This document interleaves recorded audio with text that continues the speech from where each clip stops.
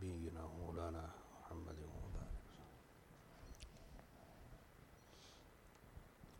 We are on ayah 149, Surah Al-Saffat, Surah number 37. أعوذ بالله من الشيطان الرجيم. بسم الله الرحمن الرحيم.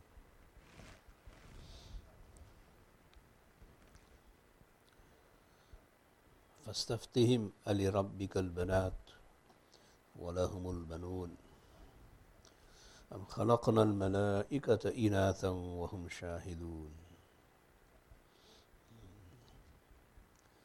The pagan Arabs assumed that Allah subhanahu wa ta'ala had daughters, and his daughters were the angels.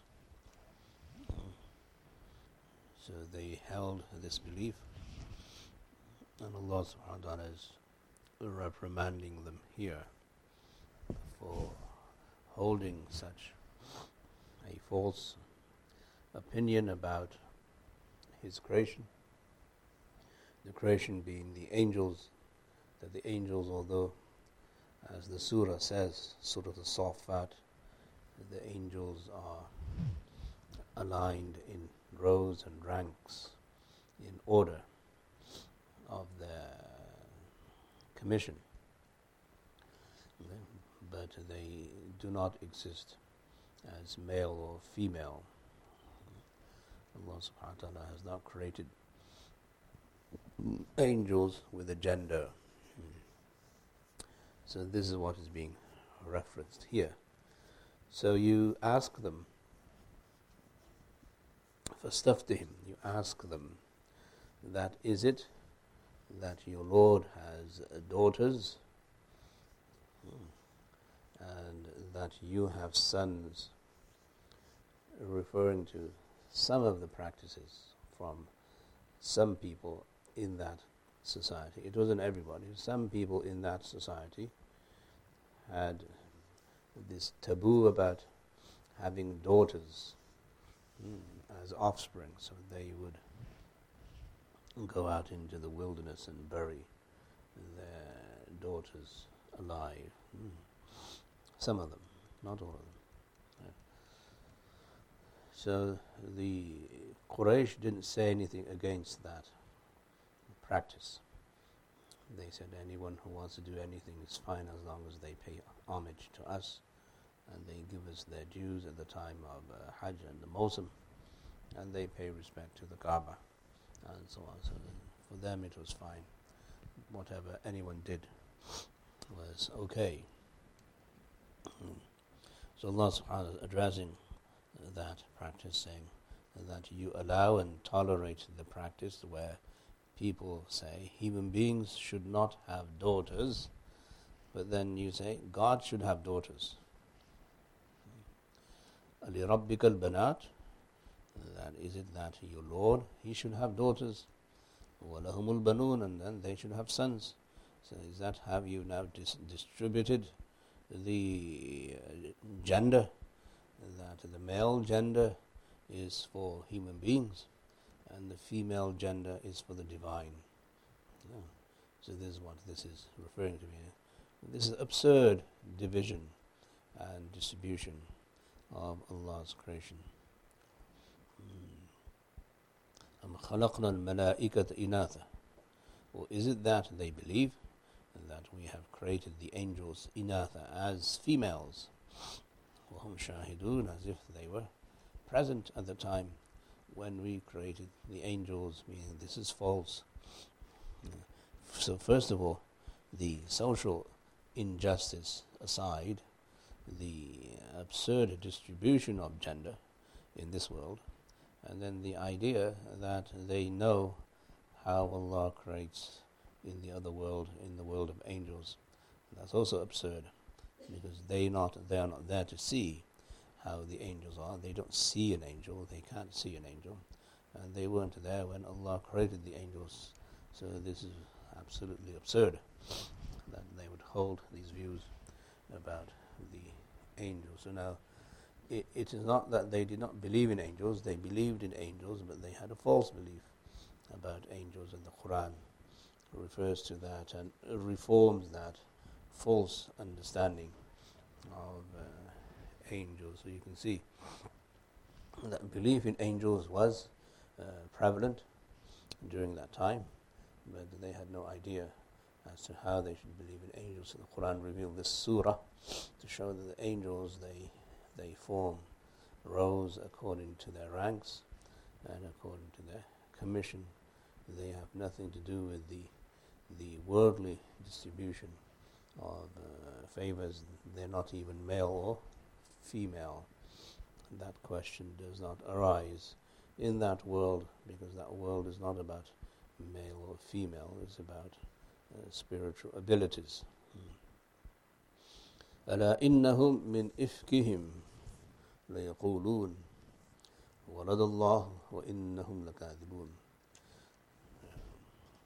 That surely it is out of their fabrication that Allah has a son. ولد الله. That Allah gave birth to a son. وإنهم لكاذبون. Indeed, they are liars. This referring to the Christians who believe this. أصطفى البنات على البنين ما لكم كيف تحكمون أفلا تذكرون.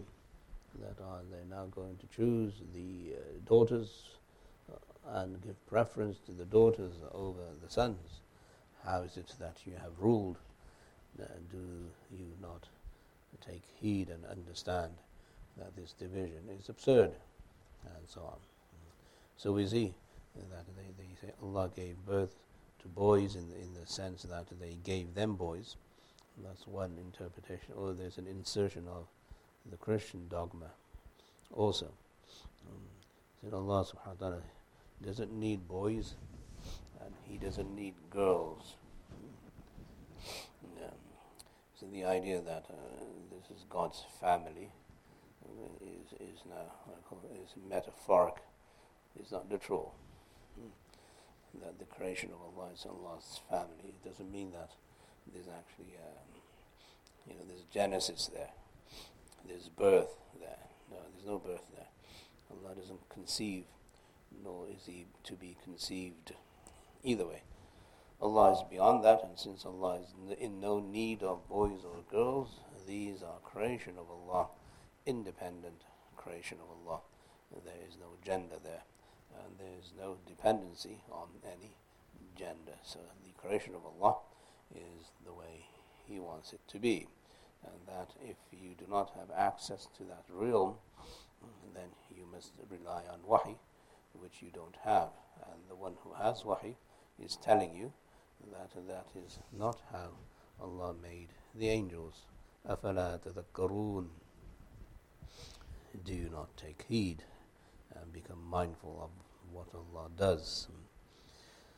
أَمْ لَكُمْ سُلْطَانٌ مُبِينٌ. Or is it that you have an overwhelming authority, a clear authority, referring to wahi. Wahi is a sultan, it's an authority that guides you, it's an authority that reveals, it's an authority that elucidates the realities of the other world in such a way that you will not be able to do so yourselves collectively. So this is the sultan. Sultan is a power, overwhelming power, authority.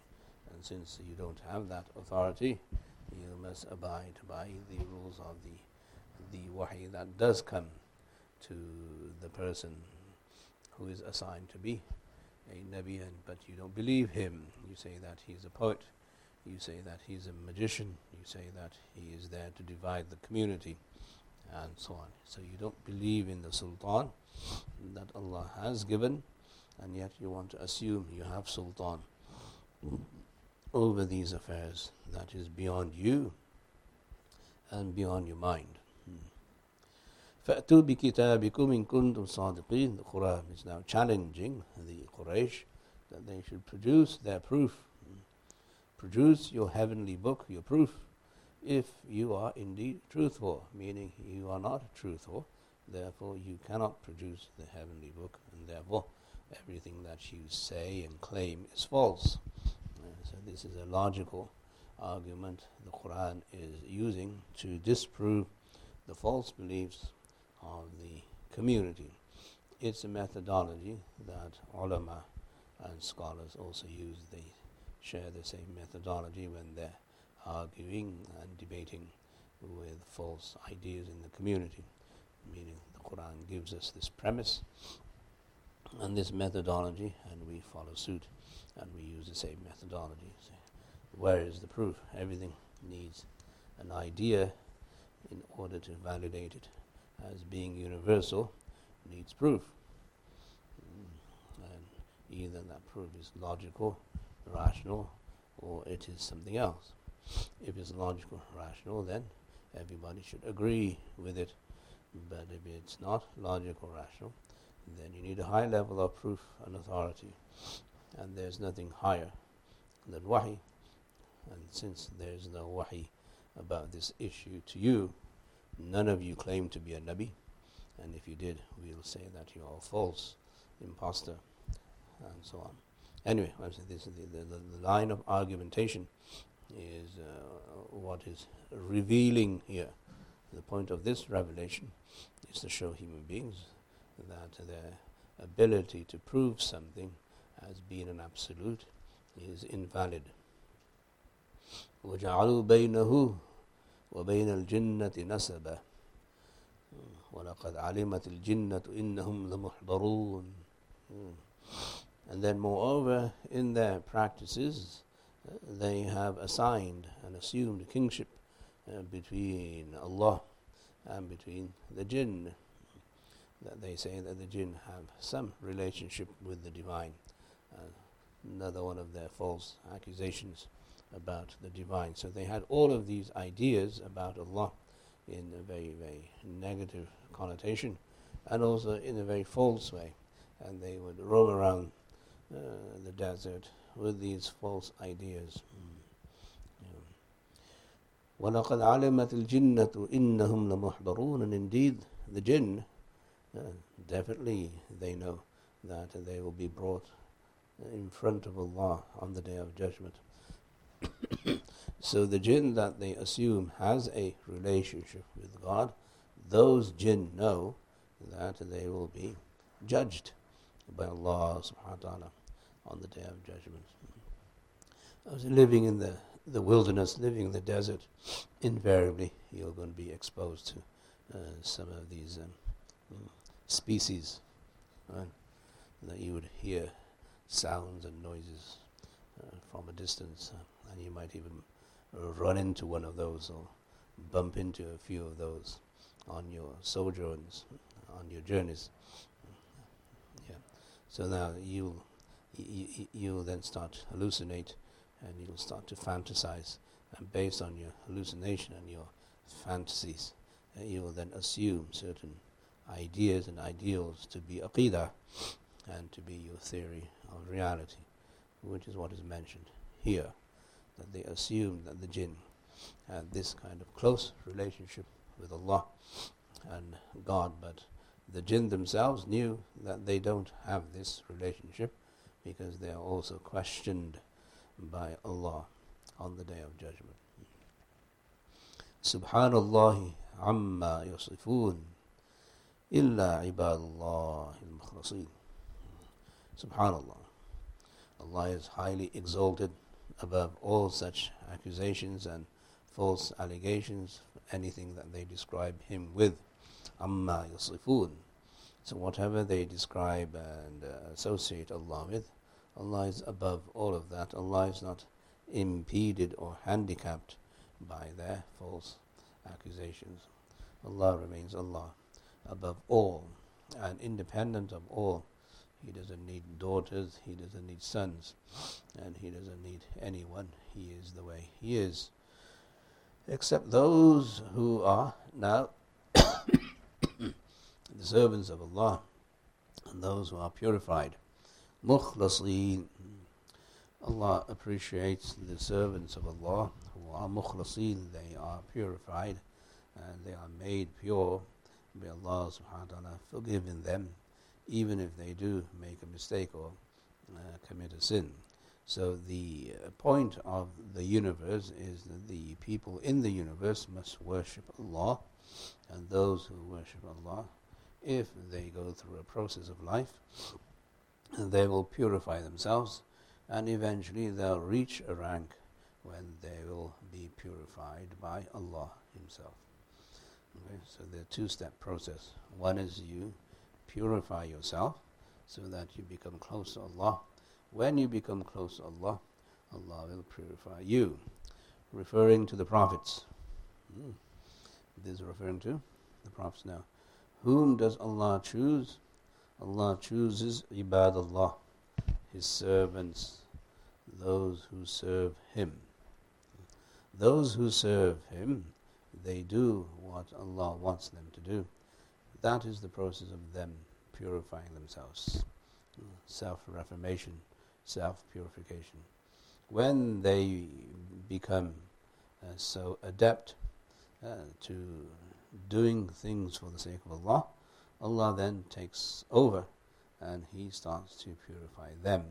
And He chooses them to receive His message, and then He gives them the authority, the sultan, the wahi, by which they inform others. So this discussion is about whom does Allah choose. So Allah chose the angels as His daughters, according to the some of the pagans. And Allah gave us sons so that we would be able to choose sons in this world who will represent us and inherit our authority on earth. So the angels inherit God's authority in the heavens, and their sons inherit their authority on earth. This is distribution in their minds. So Allah says, no, that is not how Allah gives His divine authority. Divine authority is given to those who serve Him, not those who serve you.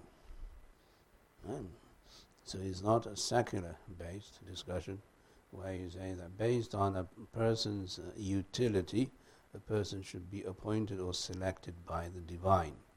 So the divine selection is independent of human selection. The divine doesn't go with that order.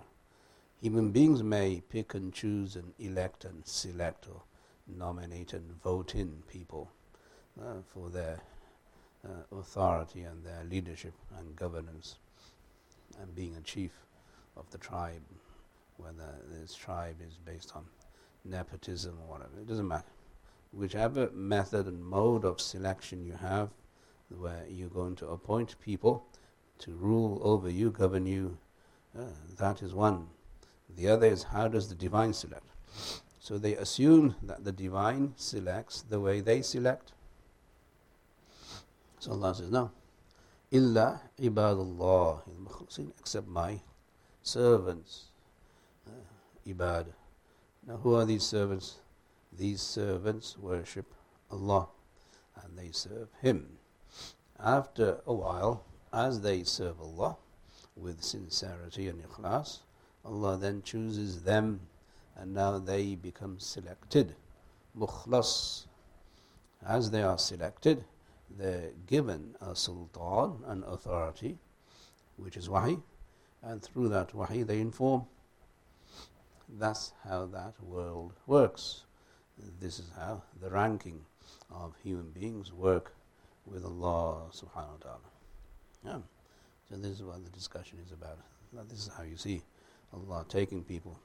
That yes, in the world of angels there are rows, they're in rows and columns and then in platoons and in ranks according to their commission, according to their job description.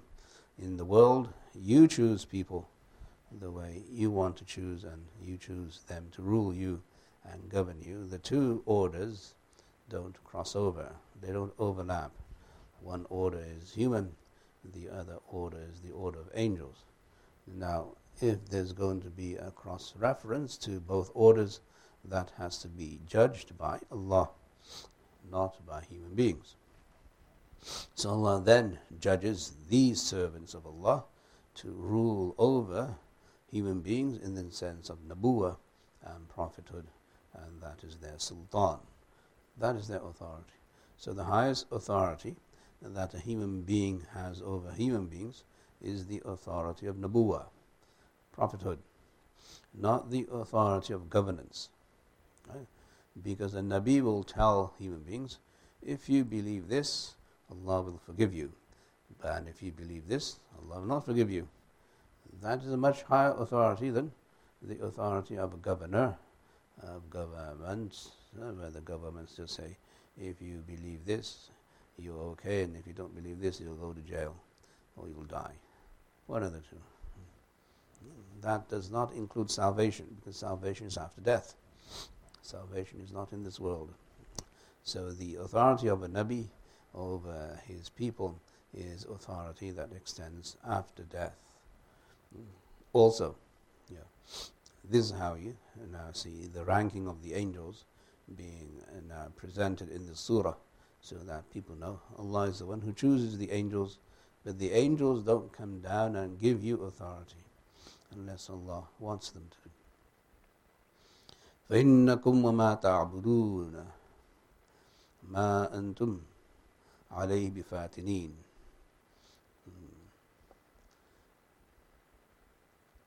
Yes. That Allah subhanahu wa ta'ala is now informing human beings that whatever you and that which you worship, you cannot bring anything from Allah. You cannot do anything for any soul against Allah subhanahu wa ta'ala's will. There is no authority that Allah has given you, nor your idols, nor the jinn if you worship the jinn, nor the angels if you assume the angels to be Allah's daughters, and so on. You're not able to influence Allah in any way, shape or form. This is the meaning of this ayah. Ma antum alayhi bifatinin. Allah subhanahu wa ta'ala has not given that authority to you, nor to the idols, nor to anything else that you worship besides Allah. Illa man huwa salil jahim. However, except the one who is already destined to burn in hell, then that you may influence in a negative way, that you may cause him to burn more, not to burn less. So here we see Allah subhanahu wa ta'ala stripping human beings of any authority about salvation. So the idea is about salvation on the Day of Judgment and after the Day of Judgment, that the issue of salvation is not in the hands of human beings. Human beings cannot decide through experience or subjective understandings of the universe, no matter how ingenious those understandings may be, and decide the fate of human beings after they die. And that's very presumptuous of human beings to assume that they can play God after people die. So a Nabi doesn't play God. A Nabi informs people that this is what's going to happen, and therefore he's an informer, he is a warner, and he is a giver of glad tidings. This is how Nabuwah works, and the way you work is that you want to assume you have authority over human beings, which is what people do nowadays, also through money and through education and through institutions and through organizations and through political parties and through the lobbies and through the government and all of that, because everybody wants to influence everyone else in some way, shape or form. Allah subhanahu wa ta'ala says the ultimate influence is the influence of whether or not you're going to be in Jannah. That's the ultimate influence. So neither you nor what you worship is going to be able to influence any on the Day of Judgment in front of Allah. وَمَا مِنَّا إِلَّا لَهُ مَقَامٌ مَعْلُومٌ. And here, these are the words of the angels that the Quran is reporting. The angels announce in the heavens that there is none amongst us except that he has a designated station, a pre-assigned station. Their station is fixed. They don't move from that maqam and station. They have a commission and they have orders to fulfill the commission, and that's the only thing they do. They do not cross over into the commission of another group of angels. They don't override and they don't underplay their roles. They do what they are asked to do. So it's a very organized system, huge network of angels in different ranks, and they do whatever Allah assigns them to do. So they have assignments as individuals, but those individuals are grouped. They're ranked into columns and platoons, and they stand in rows, as I've said previously. So their roles are made up. There are those who carry the throne of Allah. That's one rank, right? Those who carry the throne of Allah. They're called Hamalatul Arsh, the throne carriers. They're way up there in the heavens. And then there are those who are closer to Allah, even closer than the angels who carry Allah's throne. And there are angels who are commissioned to come to earth and deliver Allah's message to prophets, like Jibreel. That's a rank. That's a maqam. So that's Jibreel will come to do that. He will not come to do anything else. That's his role. So he is a person who is very, very high up there in the hierarchy of angels. And there are angels who will then just be in the heavens, and they are assigned to worship Allah all the time. Some are in constant ruku, some are in constant sajda, some are in constant tasbih, saying subhanallah. Some do whatever Allah wants them to do. They will never come down to earth. Then there are angels who now make tawaf around the Bayt al-Ma'mur, the Kaaba in the heavens. They go around that once, 70,000 of them, and once they have made tawaf, they will not repeat the tawaf until the Day of Judgment. So every day there are 70,000 new angels who make tawaf around that house, which is in the heavens, which is immediately above the Kaaba on earth. So that's another group. So we find from the hadith and the sunnah so many different groups of angels that exist purely in the heavens, and that's their abode in the first heaven, second, third, fourth, fifth, seventh, then the kursi, then around the kursi, then towards the arsh and around the arsh, and so on. And there are some who are underneath, and they're assigned here in the Malay Asfal, the lower council of angels, and they usually are those who manage the affairs of this universe, and they come down to earth and they govern some of the affairs of the earth, and so on. That's also in hadith. We find all of these details in hadith. Then you have the other three angels. Mikaail, as you know, the angel who's assigned for rizq, and then the angel who is assigned to blow the trumpet, Israfil, and then the angel of death that the Quran speaks of, Malakul Maut. So that he has his commission, and he will not interfere with the commission of other angels, and so on. So he's assigned to pull out the ruh from human beings and other species also.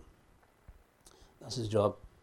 So now these are assignments, meaning there's another world there which is underneath or above this world, or both, and we don't have access to that knowledge except through wahi. Our minds are not able to reflect this, our minds are not able to perceive this, our minds are not able to conceive this. This is beyond us, it is beyond our rationale, and that is the sultan, the authority that prophets give to human beings. Under the authority of wahi, I am informing you of this, and I'm showing you this how the holistic reality of the universe works. So that's now this ayah saying, وَمَا مِنَّا إِلَّا لَهُ مَقَامٌ مَعْلُومٌ. There's no one from us except that he has a designated, assigned station, a post, a commission, and they will not leave their post or commission until the Day of Judgment. This is how Muslims see the universe. Now, this is not physics. Right? It's not astronomy that you're going to get a telescope and say, okay, let's find the angels. You understand? So if you go into the Quran speaks about physics and the black holes and the Big Bang. Yeah, right. Quran is a book of guidance.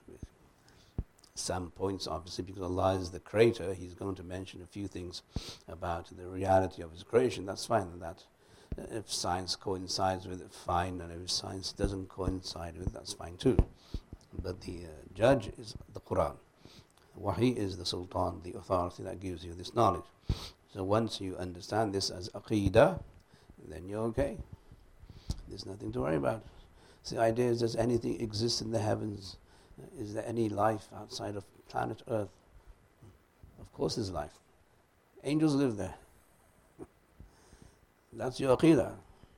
But if you make it a scientific idea, then obviously you go into kufr. We're looking for life outside of the planet. Baba, the Quran, Hadith tells you there's life out there. Why are you wasting billions of dollars to find life? It's already there. You won't see it. You won't perceive it. You won't hear them. But life definitely exists because angels are very much alive. Right? They have to be alive to perform their duties. They're not robots. They're alive. Yeah. So we see that the Quran is now developing in the mind of the reader this world view about the universe, that the universe must be extended to the world of angels. Not just the physical world that we may see or perceive through telescopes and through our equations and our science and our mathematics and our physics. It goes much, much beyond all of that, and this is how Muslims always saw the universe. They saw angels who were definitely part of their existence and their reality. When Muslims see them as part of their reality, then they will behave in such a way that they will not unduly influence angels in the wrong way. Right? Yeah, the world of angels is very mathematical. Okay, that is a given. So if you unduly influence angels in the wrong way, then a certain effect may become now overridden, and you can overturn that effect and so on. This is where the a'mal, the actions of Bani Aadam, the children of Adam, come into play. That actions will decide the fate of human existence on earth. It's a spiritual component, which is what prophets came to bring. That if there is zina that is rampant on earth, the Prophet ﷺ said, then there will be many forms of geographical disasters.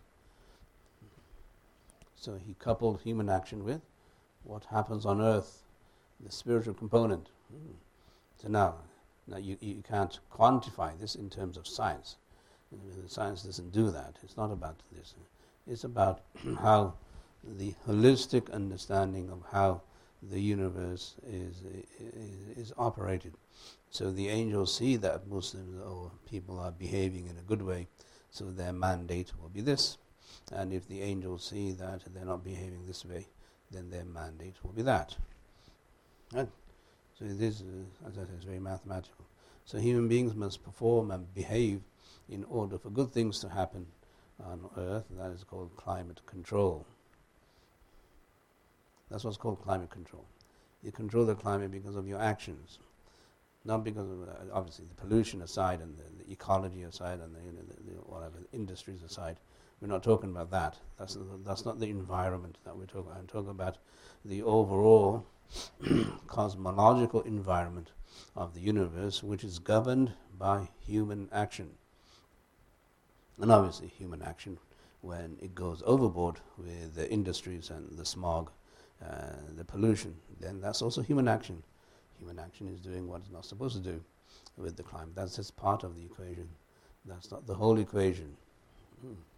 So now the Quran gives us the whole equation. Angels are there, and they have their own specific ranks, and they have their own specific commission. Some will engage in the affairs of this world, and some are reserved for the affairs of the other world. Then you have angels in the grave. There's an angel who comes prenatal, delivers the soul into the mother's womb. That's prenatal. And then you have angels post-death, post-mortem. That post-mortem angels, they come to the grave. So they have angels in the grave also. That's another dimension. Then you have angels on the Day of Judgment who will be at every station on the Day of Judgment. They'll be there giving you your book of deeds. And then they'll be at the Mizan, where the scales, the actions will be weighed, and the scales, the angels will be there. The angels will be there on the Jasr, the bridge. The angels will be there at the time of Hawd al-Kawthar and Jannah. And there'll be angels also in hell. The angels in hell too. Right? Even there they're commissioned. So the angels everywhere. There's this magnificent, totally, absolutely mind-boggling picture that a Nabi gives of this holistic existence. Okay? It is immeasurable in its ingenious imagination. You can't conceive of this. It's only the mind of a Nabi that can give you this holistic picture of human existence. And it's very creative because it comes from the Creator. وَإِنَّا لَنَحْنُ الصَّافُونَ. And indeed we are all together ranked in rows. We're all in rows. We're in columns and platoons. And we are organized like armies are organized. And so on. So there's thousands and thousands of angels that are up there with Allah subhanahu wa ta'ala. وَإِنَّا لَنَحْنُ الْمُسَبِّحُونَ. And indeed we all of us are in the mode and mood of tasbih, exalting Allah in everything that we do, and sometimes also physically, meaning literally in tasbih, saying subhanallah. But I think this includes not just the literal meaning of tasbih, it also includes the metaphoric meaning of tasbih. It's a holistic ayah which talks about that, the idea that every angel is in the worship of Allah, every angel is in the job description that Allah has posted him to be at. This is the idea of tasbih. In the other part of the universe that is not open to us, we cannot see this through the naked eye. It has been hidden away from us for good reason. We do not see this world, but we know of it because of our iman and our faith and so on. So the angels are definitely always in a perpetual mode of ibadah and tasbih of Allah subhanahu wa ta'ala. And this is how we as Muslims see the order of that world. So the Quran presents a whole surah to discuss the order of angels. But in the interim, the Quran then mentions the order of the people of Jannah and the people of Jahannam, where there's a dialogue and a conversation. And then it brings down to earth the order and rankings of the prophets, alayhimu salatu salam, almost in a chronological sense in this surah, with Nuh alayhi salam, then Ibrahim alayhi salam, then Ismail alayhi salam, then Ishaq alayhi salam, then Musa and Harun alayhi salam, and then Ilyas, and then Yunus, Lut, and then Yunus. So these prophets are mentioned to show that prophets have ranks also, just like angels have ranks. And just as angels are commissioned to do certain work, likewise prophets are chosen to represent Allah in certain communities, so that those communities are now given guidance from Allah subhanahu wa ta'ala about the other world. Inshallah, we'll stop here and then continue with this the next time we meet. Hopefully next week. Jazakumullah khair. Subhanallah, alhamdulillah, subhanallah, ashhadu an la ilaha illa anta nastaghfiruka.